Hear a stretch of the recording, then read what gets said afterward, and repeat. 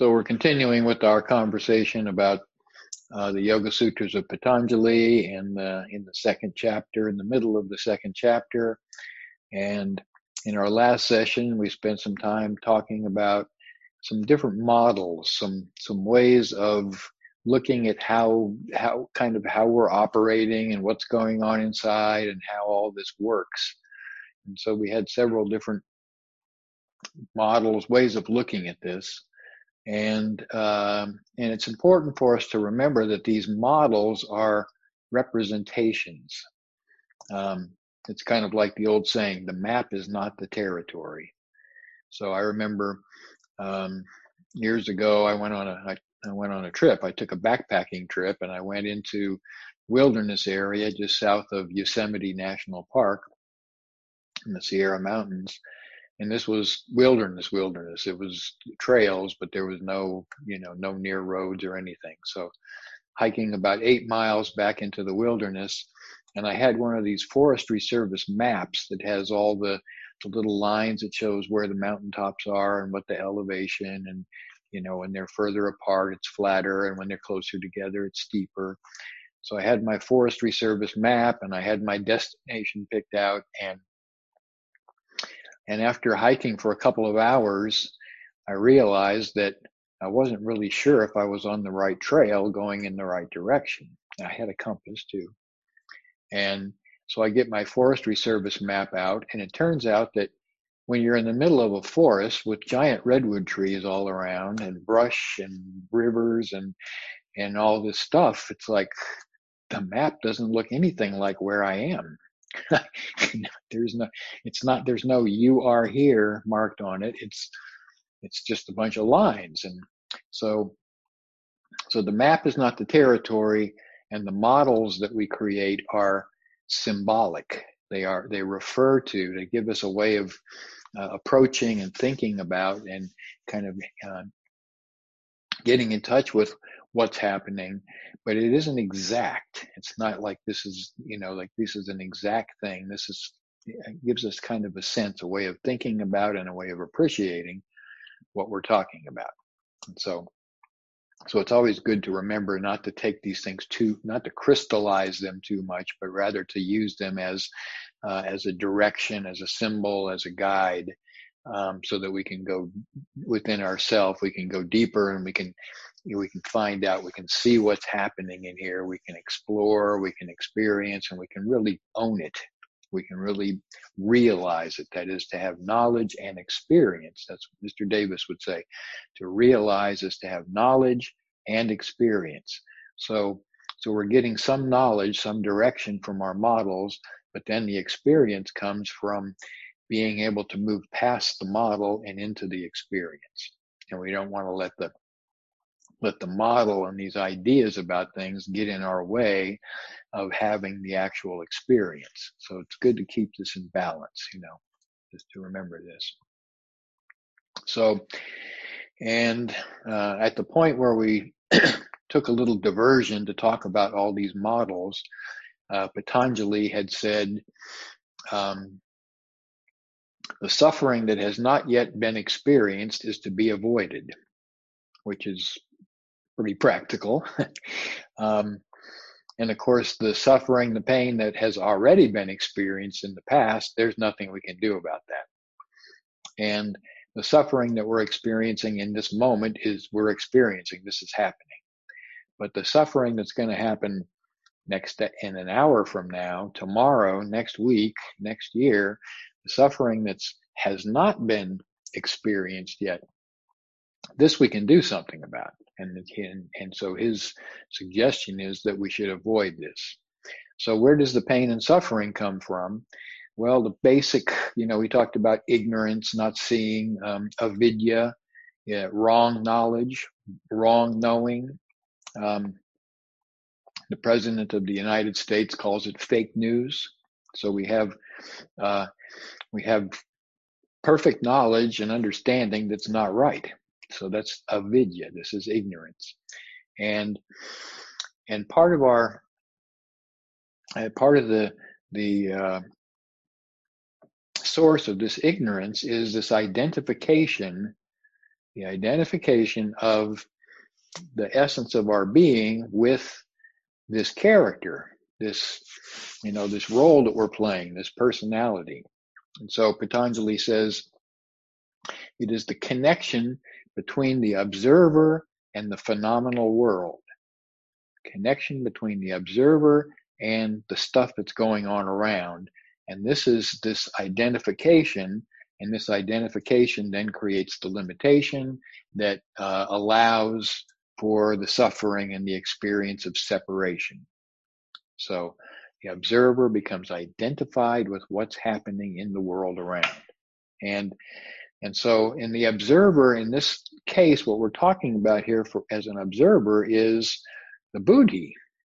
So in the last session, we talked about buddhi is this intellect, which the intellect produces something called ahamkara, or the I maker.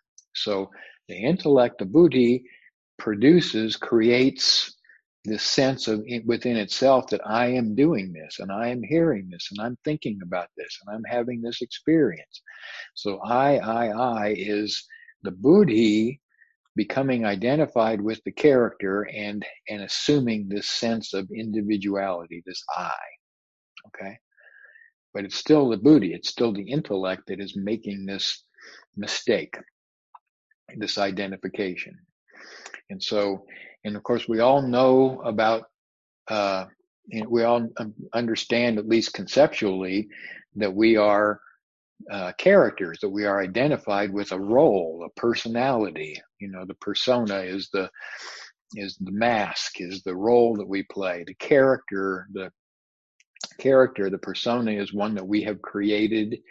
That, and when I say we, again, we're talking about the buddhi, the intellect, this I, assume these characteristics, assume these properties, and become so identified with them. It's so interesting what's going on. This movie of our life, this adventure of a lifetime is so interesting that it becomes so attractive that we become enchanted. We're sort of under a little magical spell, this enchantment, where we feel and we think that all this is real, has some independent reality, independent existence. And so Patanjali suggests that it's wise for us to use our discernment to develop our powers of discrimination and discernment in order to see what's really happening, in order to understand these characteristics and how this involvement, how the sense organs become involved with the objects of the senses. And this is where this enchantment takes place. So we can imagine, for example, that we have, that the bottom of our foot is tender, is sensitive, and if we step on a thorn, it'll hurt. We'll have a problem. We'll have suffering. And so we can discern, we can discriminate the bottom of the foot. That's one part. There is the object, which is the thorn. That's another part. And there is the stepping, which is the third aspect. So there is the sense, there is the object of the sense, and there is the action between them. And we can, instead of having this be one thing, we can discern and discriminate. And of course, in the process of deconstructing it in this way, we see that, okay, the way I avoid suffering is to not step on the thorn or to put some shoes on. So I see, discern, discriminate the difference between the senses, between the objects of the senses, and between the actions that are happening between these. And so this is part of our discipline, part of our process of becoming mindful and being aware and being conscious of what it is that's happening. And the interaction between the senses and the objects of the senses, these interactions can either be supportive of more enchantment, of deeper, falling deeper under the spell, more experience, or the observation of this can be the tool that we can use for waking up, for liberation. So we observe what's happening, and through discernment and discrimination, we become more aware of what's happening and how everything works and what the nature of everything is and what the nature of us is. And through this discernment and discrimination, we're able to disconnect the compulsion. We're able to disconnect the addictions and the attachments and the behaviors and all these things that all seem to be hanging together, stuck together. But when we step back and look at them and examine them and use the powers of discrimination, then we're able to see the nature of these things, and we're able to use our understanding to create and support our discipline to be able to become free, to be able to disconnect ourselves from these objects. So the observer is the subject, and the objects that are being observed, these are the objects. We have this subject-object relationship. So the buddhi, this intellect, is the observer. This is what's having this adventure. This is what I am doing. The buddhi is observing, and it's observing the objects. So we have this subject-object relationship, and the seer, the subject, identifies itself with what's going on with the object. Okay, so we have the ability then to notice, to see this experience, this subject-object relationship, and then to come back to this more subtle level, this sort of dispassionate, slightly disconnected level where we're aware that we are observing. There's like another level where we're observing.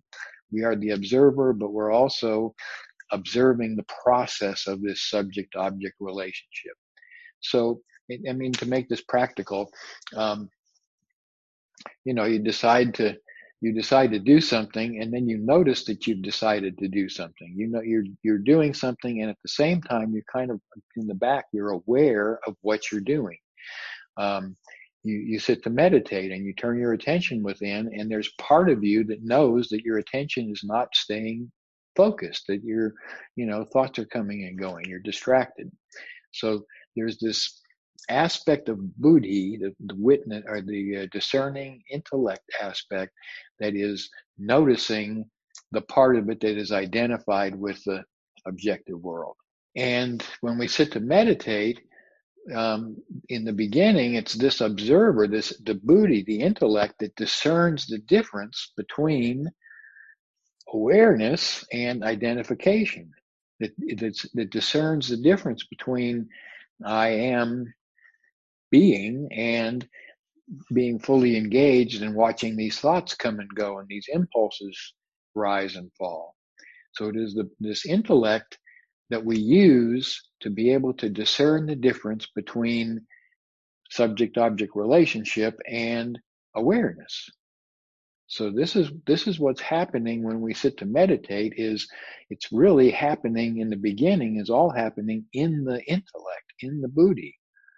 So we ask ourselves, for example, people used to come to Ramana Maharshi, and they would say, "Master, I'm having this terrible problem. I'm so afraid. I don't know what's going to happen next, and I have this anxiety, and I can't sleep." And his response would be, "Well, who is it that notices that you're having this anxiety? How do you know you're having anxiety? How do you know you're afraid?" Well, this is the part behind the scenes. This is this awareness, this intellect within that knows what's happening. So on one level, we're acting and we're doing, and on another level, we are observing and witnessing. So the phenomenal world, it is said in this philosophy, the phenomenal world, all the things that are happening that we're engaged in, all of this really exists only in relation to the observer of the things that are going on. So what's happening in the world, our experience of the world, is real to us because the senses present the picture, they present the image, they bring this information and image back into us. And the relationship between these two things is what keeps this image in this world together, keeps it real. And as we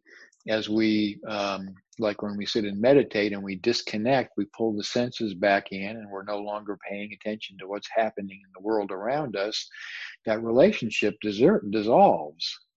So as we become more and more interiorized, the phenomenal world becomes less and less relevant until we finally come to the place where we are grounded, we are resting in awareness,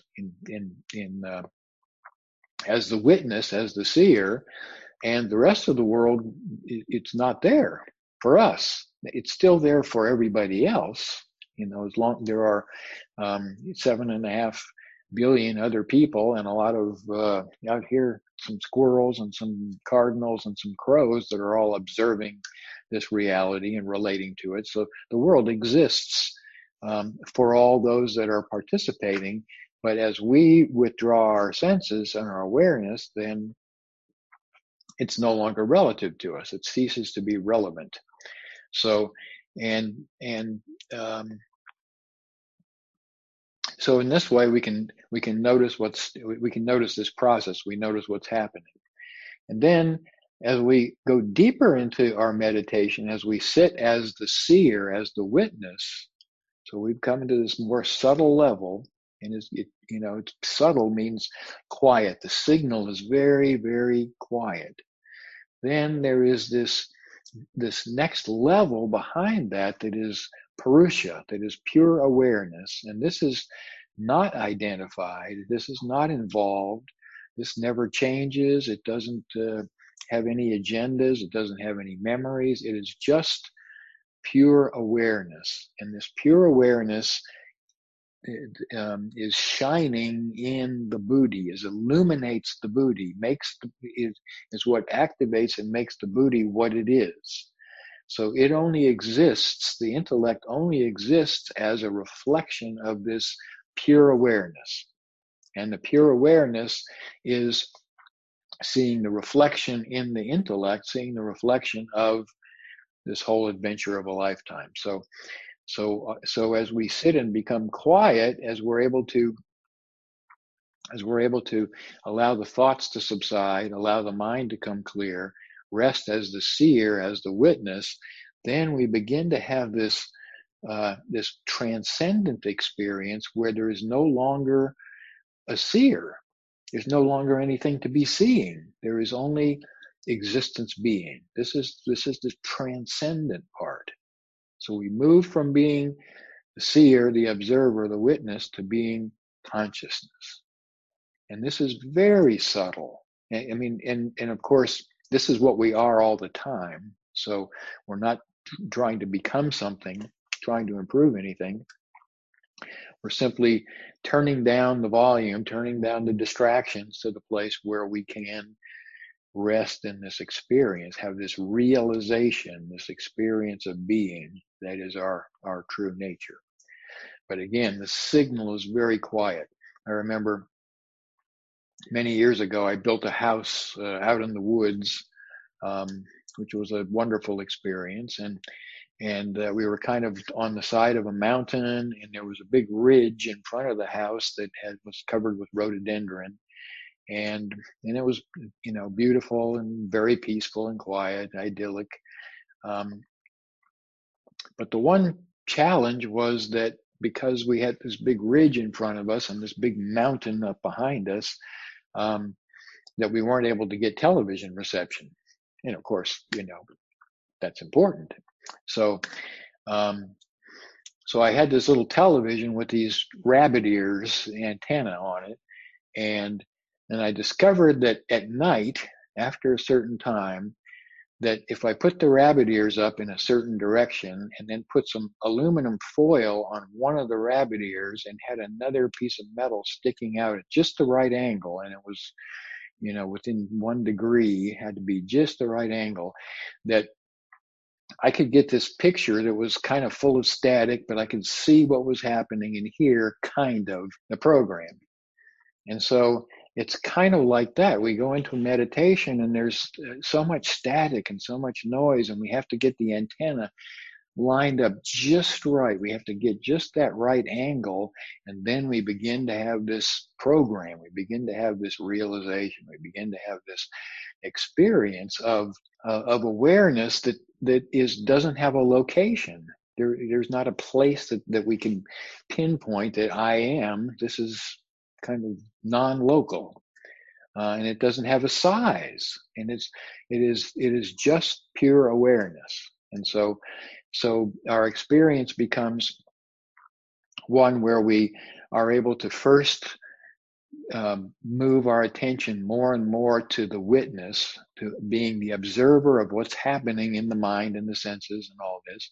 And then allowing, once we can get ourselves really grounded in that observer, then this experience of transcendence, we begin to become sensitive. We begin to feel that program that's coming through the static, and begin to feel and realize this self with a capital S, our soul nature, that's percolating through. And so it's useful for us, again, to notice this and to be cognizant of how easy it is to be enchanted.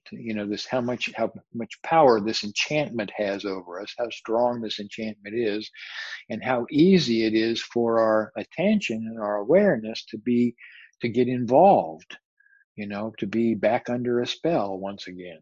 So I remember Roy telling the story about the monk, the young monk whose only dream, only desire was to become self-realized, was to know God. And so his guru said, okay, well, I'll support you in that. And what I want you to do is to go off into the woods by yourself and just be there and just be quiet and sit and meditate. And when you're not meditating, be open and be aware and be mindful and just be alone, be by yourself. So this monk went off and he had nothing, brought nothing. He had the loincloth that he was wearing, and he had a second loincloth so he could wash one. He had one to wear and one that he could wash that day. And so he's sitting in meditation, and he finishes meditation in the afternoon and goes to get his second loincloth off the branch that he's hung it on to dry, and he notices that it has a hole in it. And it turns out that he watches and he notices and he sees that there's a mouse that runs out and is munching on his loincloth. And he thinks, well, that's, I don't have much, and if I'm not mindful, if I don't pay attention, then pretty soon I'm not going to even have a loincloth. So he decides he needs to get a cat to take care of getting rid of the mouse, so that the mice aren't a problem. So he gets a cat, and the cat takes care of the mice, but then he realizes, well, the cat needs to be, besides scaring the mice away, the cat needs to be fed, and it needs some milk. And so then he figures, well, I have to get milk for the cat, so I have to go and get a cow. And so then he has a cow to get the milk to take care of the cat. And then he realizes that the cow is kind of a distraction from his sadhana. So he arranges for a young boy from the village to come and stay with him to take care of the cow. And of course, with the young boy there, the boy can't just live by himself. He needs to have a mother or somebody to help take care of him. So the monk has to build a little house and get a woman to come take care of the boy, who's taking care of the cow, who's feeding the cat.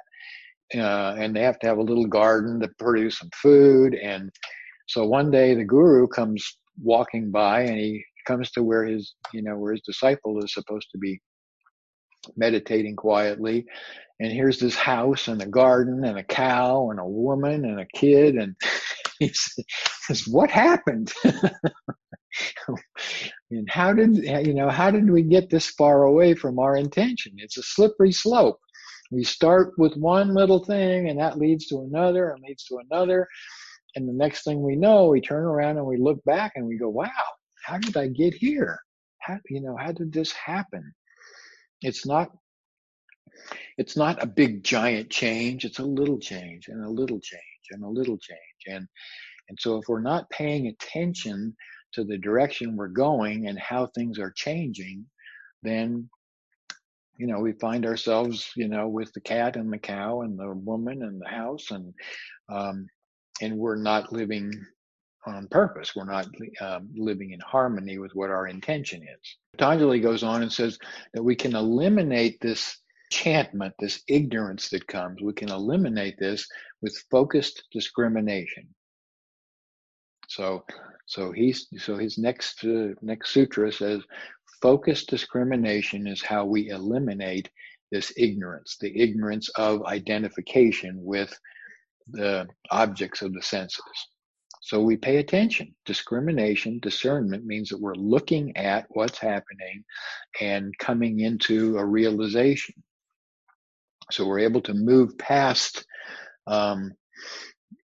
this false identification, this sense of identification with matter, this sense that I am the character. So the character is, we've created this character, but it's like for an actor on a stage, we put on the costume and we, assume the persona, and we go out and we act and do our thing. But all the time that we're acting, we know I'm not Shakespeare, I'm not King Henry VIII. I'm not this character. I am playing the role of this character, but I always know behind that I'm me. I'm the actor. And so this false sense of identification with matter, we overcome that with discernment and discrimination, and recognize that the observer, the witness, is noticing this interaction between the ahamkara, the I maker, and the senses and their objects. So we have this identification, this movement back and forth between awareness, which is reflected in buddhi, which is the seer, the master, and we have the relationship with prakriti, which is matter, which is shakti, which is energy, which is power. So we have this relationship between the master and the slave, the power, between the ahamkara, between the buddhi and the shakti. So we have this relationship, this interaction that's going on, and the identification is what creates limitation and what results in ignorance if we're not discerning, if we're not mindful. Of course, when we are discerning, when we do see the nature of how this works, this affords us the ability to not be identified. And if we're not identified, then we're not limited. Then we're not compulsive. Then we're not addicted. Then we're not habituated.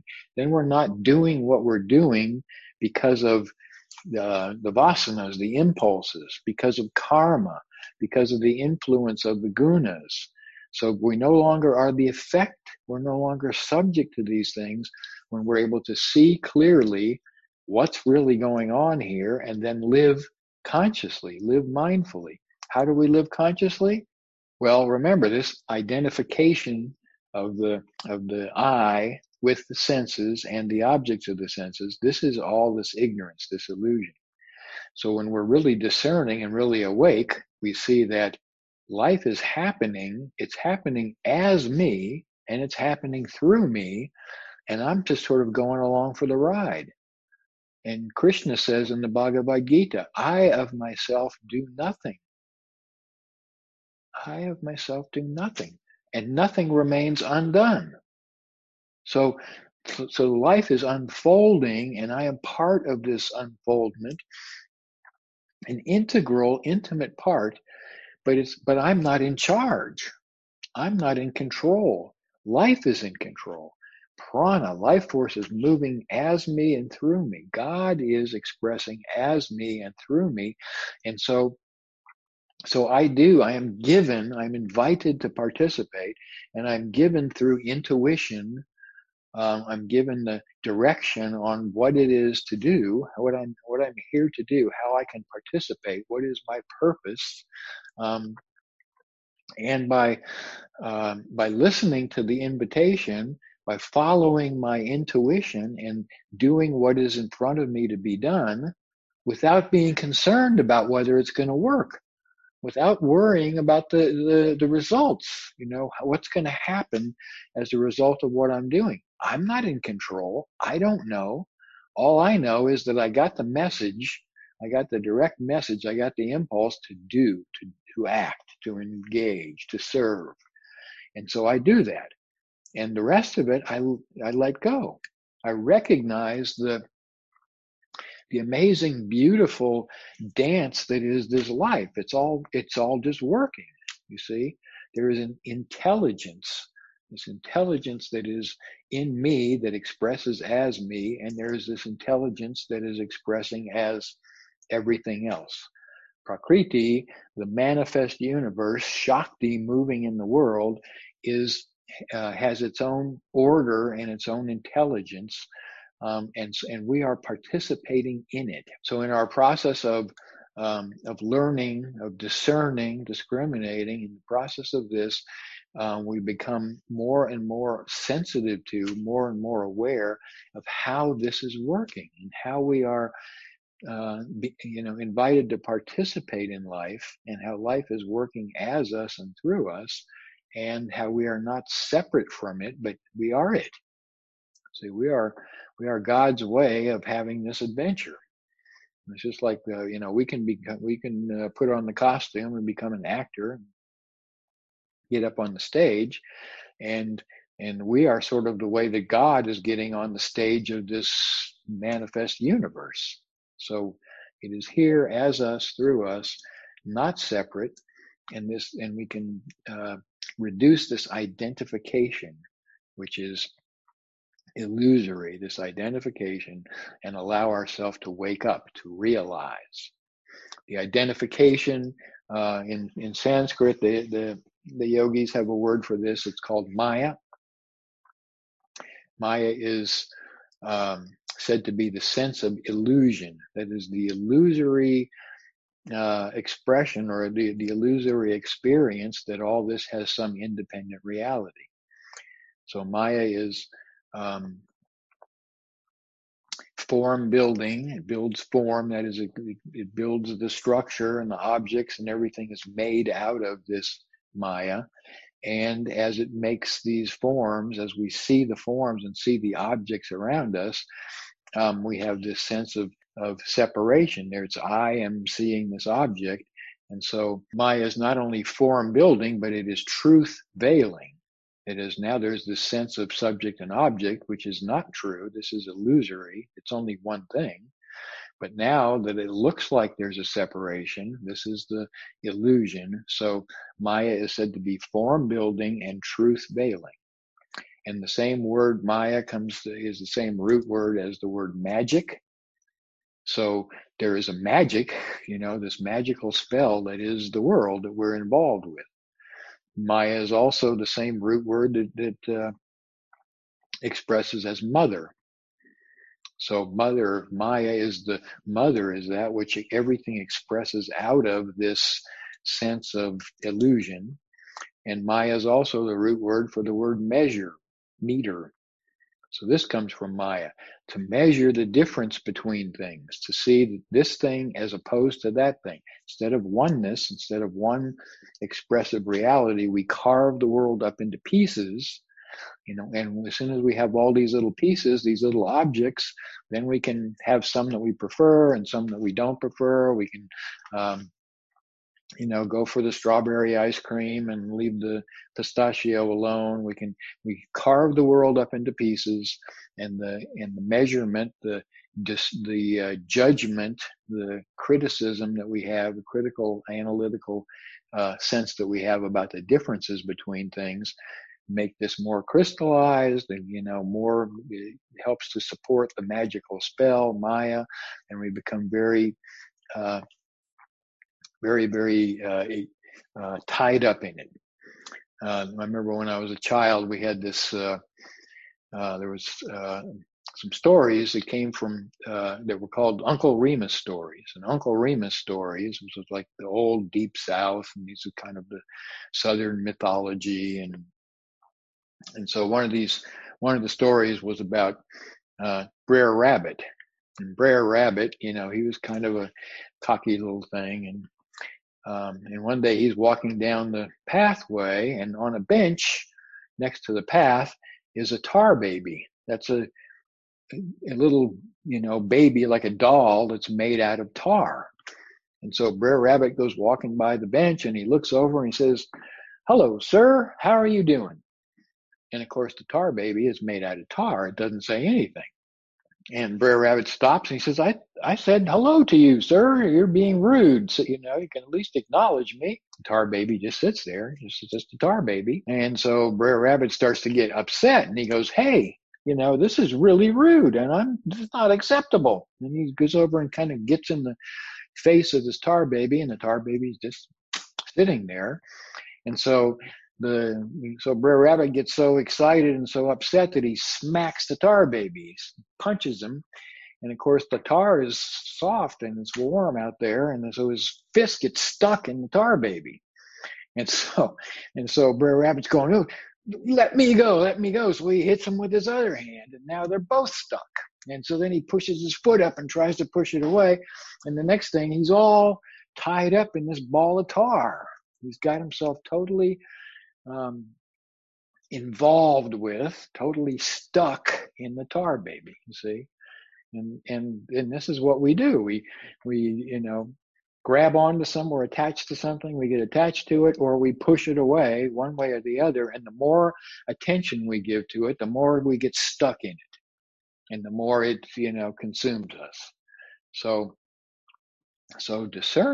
discrimination says, observe what's happening, observe these processes, see how you get hooked into things, notice attachments, notice aversions, discern and discriminate between the witness, the seer, and the object, the subject and the object. Notice the difference between the senses and the objects of the senses, and the relationships between them. See? And in this way, we're able to wake up. We're able to allow our discernment and discrimination to become stronger. So we exercise this like a muscle, and it becomes stronger and it becomes more effective. And through discernment and discrimination, it actually gets purified. We're able to experience the buddhi purifying itself through this process. And then in time, we're able to really sort of disconnect ourselves, that is, to liberate ourselves from being controlled by all these external things. We can live consciously, mindfully, and we can experience in the way that we'll talk about tomorrow, which is the beginning of the yamas and the niyamas. We can experience life totally liberated, totally free. Moksha, this liberation while being incarnated. So we are no longer the effect of what's happening around us. We're no longer the effect of the senses. We're no longer effect of the objects. We're no longer effect of the ideas, the concepts, and concepts, ideas that, these can become objects too. And they can dominate our awareness, and they can get us really engaged. So, we have a concept like the United States or Germany or Italy. We have a concept. There is no actual physical entity that is this. There's somebody drew some lines on the map, made an imaginary boundary on the planet, and then created a concept, an idea about what that means. And everybody agrees with that concept. So now the attention is all going to this idea of the United States, and it takes on a personality. It becomes a thing because it's being fed. The idea is being fed with the attention and the agreement. And so this this thing now begins to not only have a personality, but it kind of has a mind of its own, and it starts to possess all the individuals that are agreeing to it. So so so concepts, the economy, it's another one that what is an economy? Bring one out here and show it to me. Let's let's have lunch and sit next to the economy. It's an idea. It's a concept. But the concept gets attention, and we put our attention, we identify with this, and then we have to worry about the economy, and the economy becomes a thing. It becomes a persona, you see, and that persona then we have to deal with. So so we have to be careful, and we have to notice the reality of what's really going on here, and how do I interact and relate and experience this life, and especially to be able to experience, to kind of get disentangled from the tar baby and be able to experience my nature. I am awareness. I am consciousness that is having the opportunity to have this amazing adventure of life on the planet. And so we can really engage and be conscious of this. Oh, and I also wanted to mention too that the information that's coming in, all this information that comes through our senses, is so filtered. I talked yesterday about how limited the senses are with respect to how much they're actually able to perceive of what's going on in the world. How much the mind brain is contributing to making up the reality that we're experiencing, that we think we're in the middle of. So much is happening, and so much is available to be experienced, and we really can get stuck in the illusion that things are in a certain way when they're really not. And so it's kind of useful. And I think I gave the example before. You can close one eye or hold your hand over one eye, and then look off in the distance.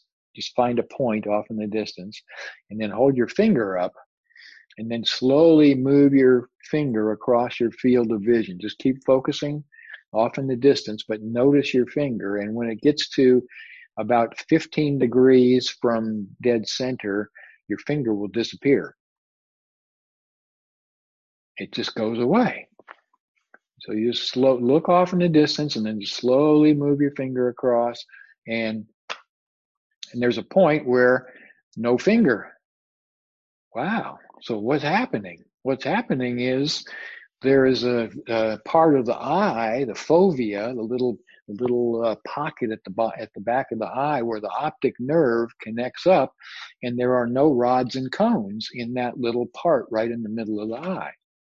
There's no way to receive anything. So the place where your finger disappears is called the blind spot, but you don't notice the blind spot because your brain fills in the details.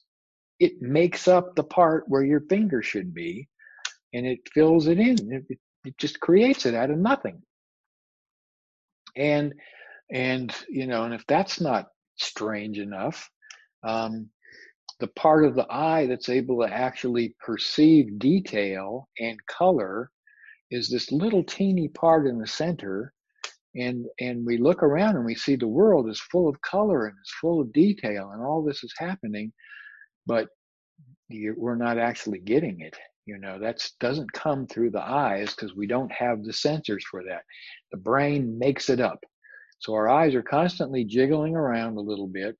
They're constantly moving, and the part that we're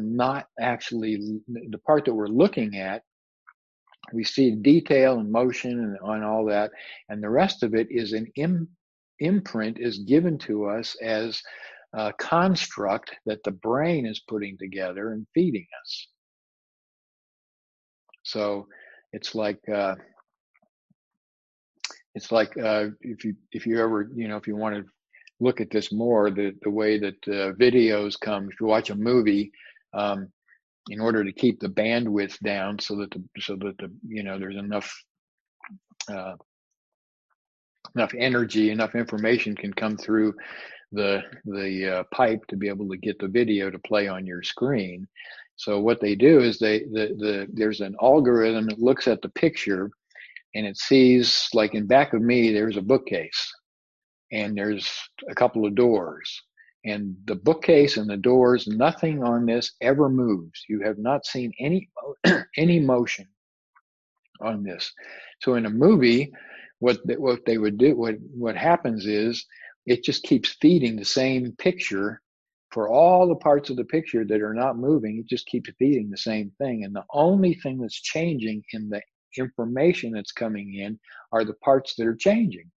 So whatever's moving, wherever there's a lot of action and a lot of moving, then that takes a lot more bandwidth and a lot more information. But the rest of it, the sky and the clouds and the telephone pole over here, all that, it's not refreshing that every moment.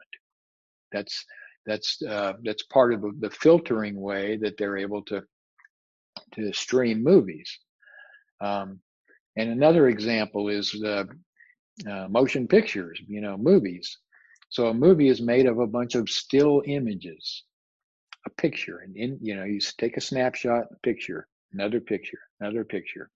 And so this stream of still images of pictures, when we show it in quick succession, the mind makes up the space in between, and it makes it look like smooth motion.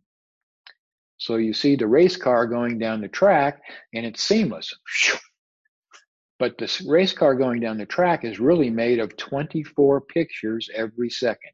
They've figured out that at 24 frames per second, there's enough lag in the optic network to be able to create the illusion of smooth motion. So here we are. This is another illusion. So we see a movie, which is a bunch of still pictures, but it all gets blended together by the brain, by the mind and the brain, and serves us an image of reality that is illusory. See? So there's so much of this. And of course, Yogananda was fond of using the motion picture analogy. He said, here we have the flickering images, and each one of these little pictures is like a slide, and the slide has a projecting beam that goes through it and projects the picture up on the wall or up on the screen. So we're looking at the screen, and we're engaged in the movie and having the thrill of victory and the agony of defeat, and it's all really wonderful. But what we're identified with on the screen is the result of the images that are being projected. That's on the film back here. So this is where the real work is being done, and even that can't do anything. Is not creating anything without the light, without the beam behind it. So it is the light reflecting or projecting through the film that creates the image that we become identified with. And it is the light of Purusha, the light of awareness that is reflected in Buddhi, that creates this illusion of this life. So that's something to think about until tomorrow. So any questions? Or I do have a question. Can I ask? I actually have two questions. Okay. The first one is, what is the difference between intuition and discernment? Okay. Discernment is seeing the difference between what's real and what's not real. Discernment is seeing the difference between what's real and what's not real, is being able to see the difference between that which is never changing and that which changes. So between what's true and what's not true. So this is discernment. Intuition is knowing. This is knowing by knowing. So there is like this awareness, this knowledge that we have access to, so we can ask ourselves a question: what am I? And then if we sit with that, this knowledge, this information, this experience will come to us. So discerning is looking at the difference between things, and intuition is allowing ourselves to have this information, this knowledge, this awareness that bubbles up from within. And intuition doesn't always have an object. It doesn't always have to be about something. We ask ourselves, what is my nature? And then this intuition provides us with the awareness, but that awareness is not in terms of discriminating or discerning between things. It is an awareness that is a realization that comes from within. Does that make sense? Absolutely. Thank you. And the other question was, just to understand if I got it right, Buddhi, which is the intellect, is like in the middle. And there is on one opposite, there is the awareness that is able to enlighten the Buddhi. But on the other hand, on the other opposite, we have manas, we have the mind. And the Buddhi is able to either identify with manas or with the enlightening effect of our awareness, isn't it? Not exactly. A subtle difference. So if we say Purusha, which is awareness. So here we have pure awareness, which has an expressive aspect we call Prakriti. So this is the materializing, the expressing aspect. And over here, awareness, it never changes. It's just what it is. It's just aware. So in this expressive aspect in Prakriti, we first have the gunas, and then the gunas, as they come together and start to move, they produce Buddhi. Actually, the first is called Mahat, which is like the universal Buddhi. So this first expression is the intellect, is Buddhi, discerning, discriminating, and it has some attributes even to that. It has an attribute of whether it's dharmic or adharmic. In other words, it's kind of its nature tends to be cooperating or coming across purposes. It feels empowered or disempowered. It feels attached. There's these tendencies even at the level of the Buddhi. But the Buddhi then it moves into expression as the ahamkara. It then assumes this I-ness. So out of Buddhi comes I, and then out of I, the I that is identified or that is affected by sattvas becomes the object, becomes the senses, the five senses, and the tamas becomes the objects. So we have this materialization. So it comes from Buddhi into ahamkara, into the I, to the manas, the mind, and then to the senses. So this is kind of the chart here. Over on the side here, all the time is Purusha, is awareness. So in Buddhi, this discerning, discriminating is able to discern the difference between its nature as the seer and its identification with the senses and the mind and all the stuff. So this is happening in the Buddhi. Meanwhile, Purusha is just Purusha.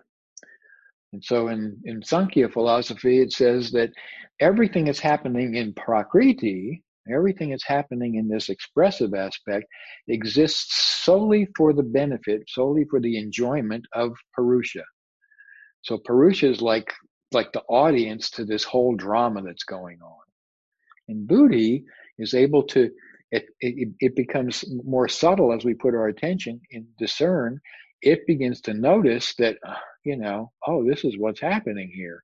And so it is reflecting Purusha, and Purusha's reflection activates this and allows all this to happen. And at the same time, it reflects back to Purusha all the happening. These things are worth thinking about. So does that help? Yeah, thank you very much. Okay. All right. So that's good. So if there's nothing else for today, just a small question.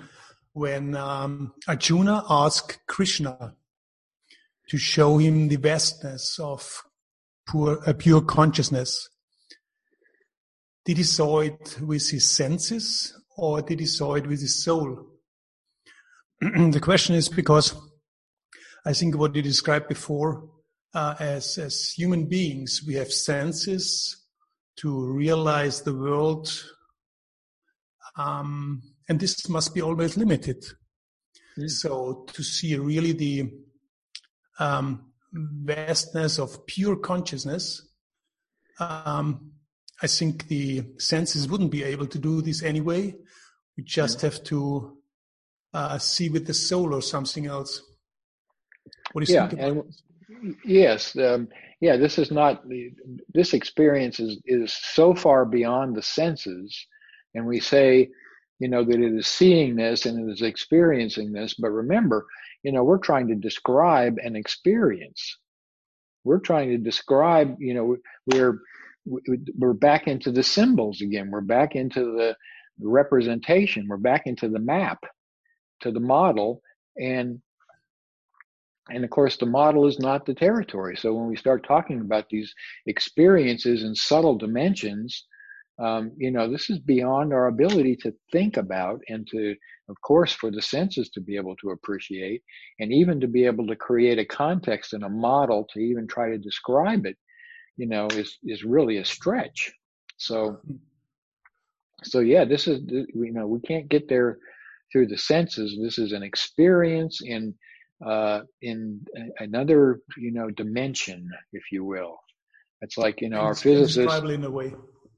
Yeah, and it's like our physicists say, this is one of the theories of subatomic particles, that they're made of superstrings, these little vibrating strings, these rubber band strings of energy that come together and make quarks and hadrons and whatever, and these little these little pieces, these little wiggly superstrings, exist in 10 dimensions.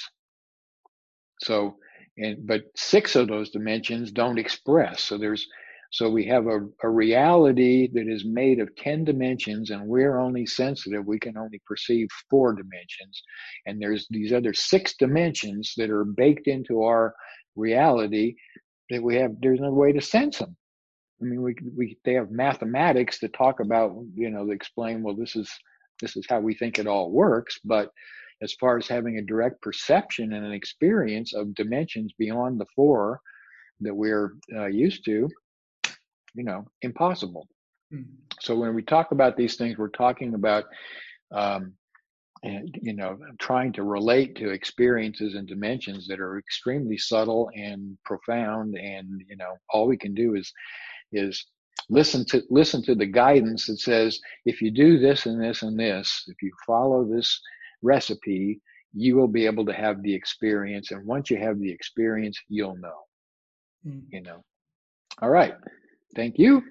And so let's go have another wonderful dance around the floor here and enjoy the day and have some lunch or dinner wherever we are, and be joyful.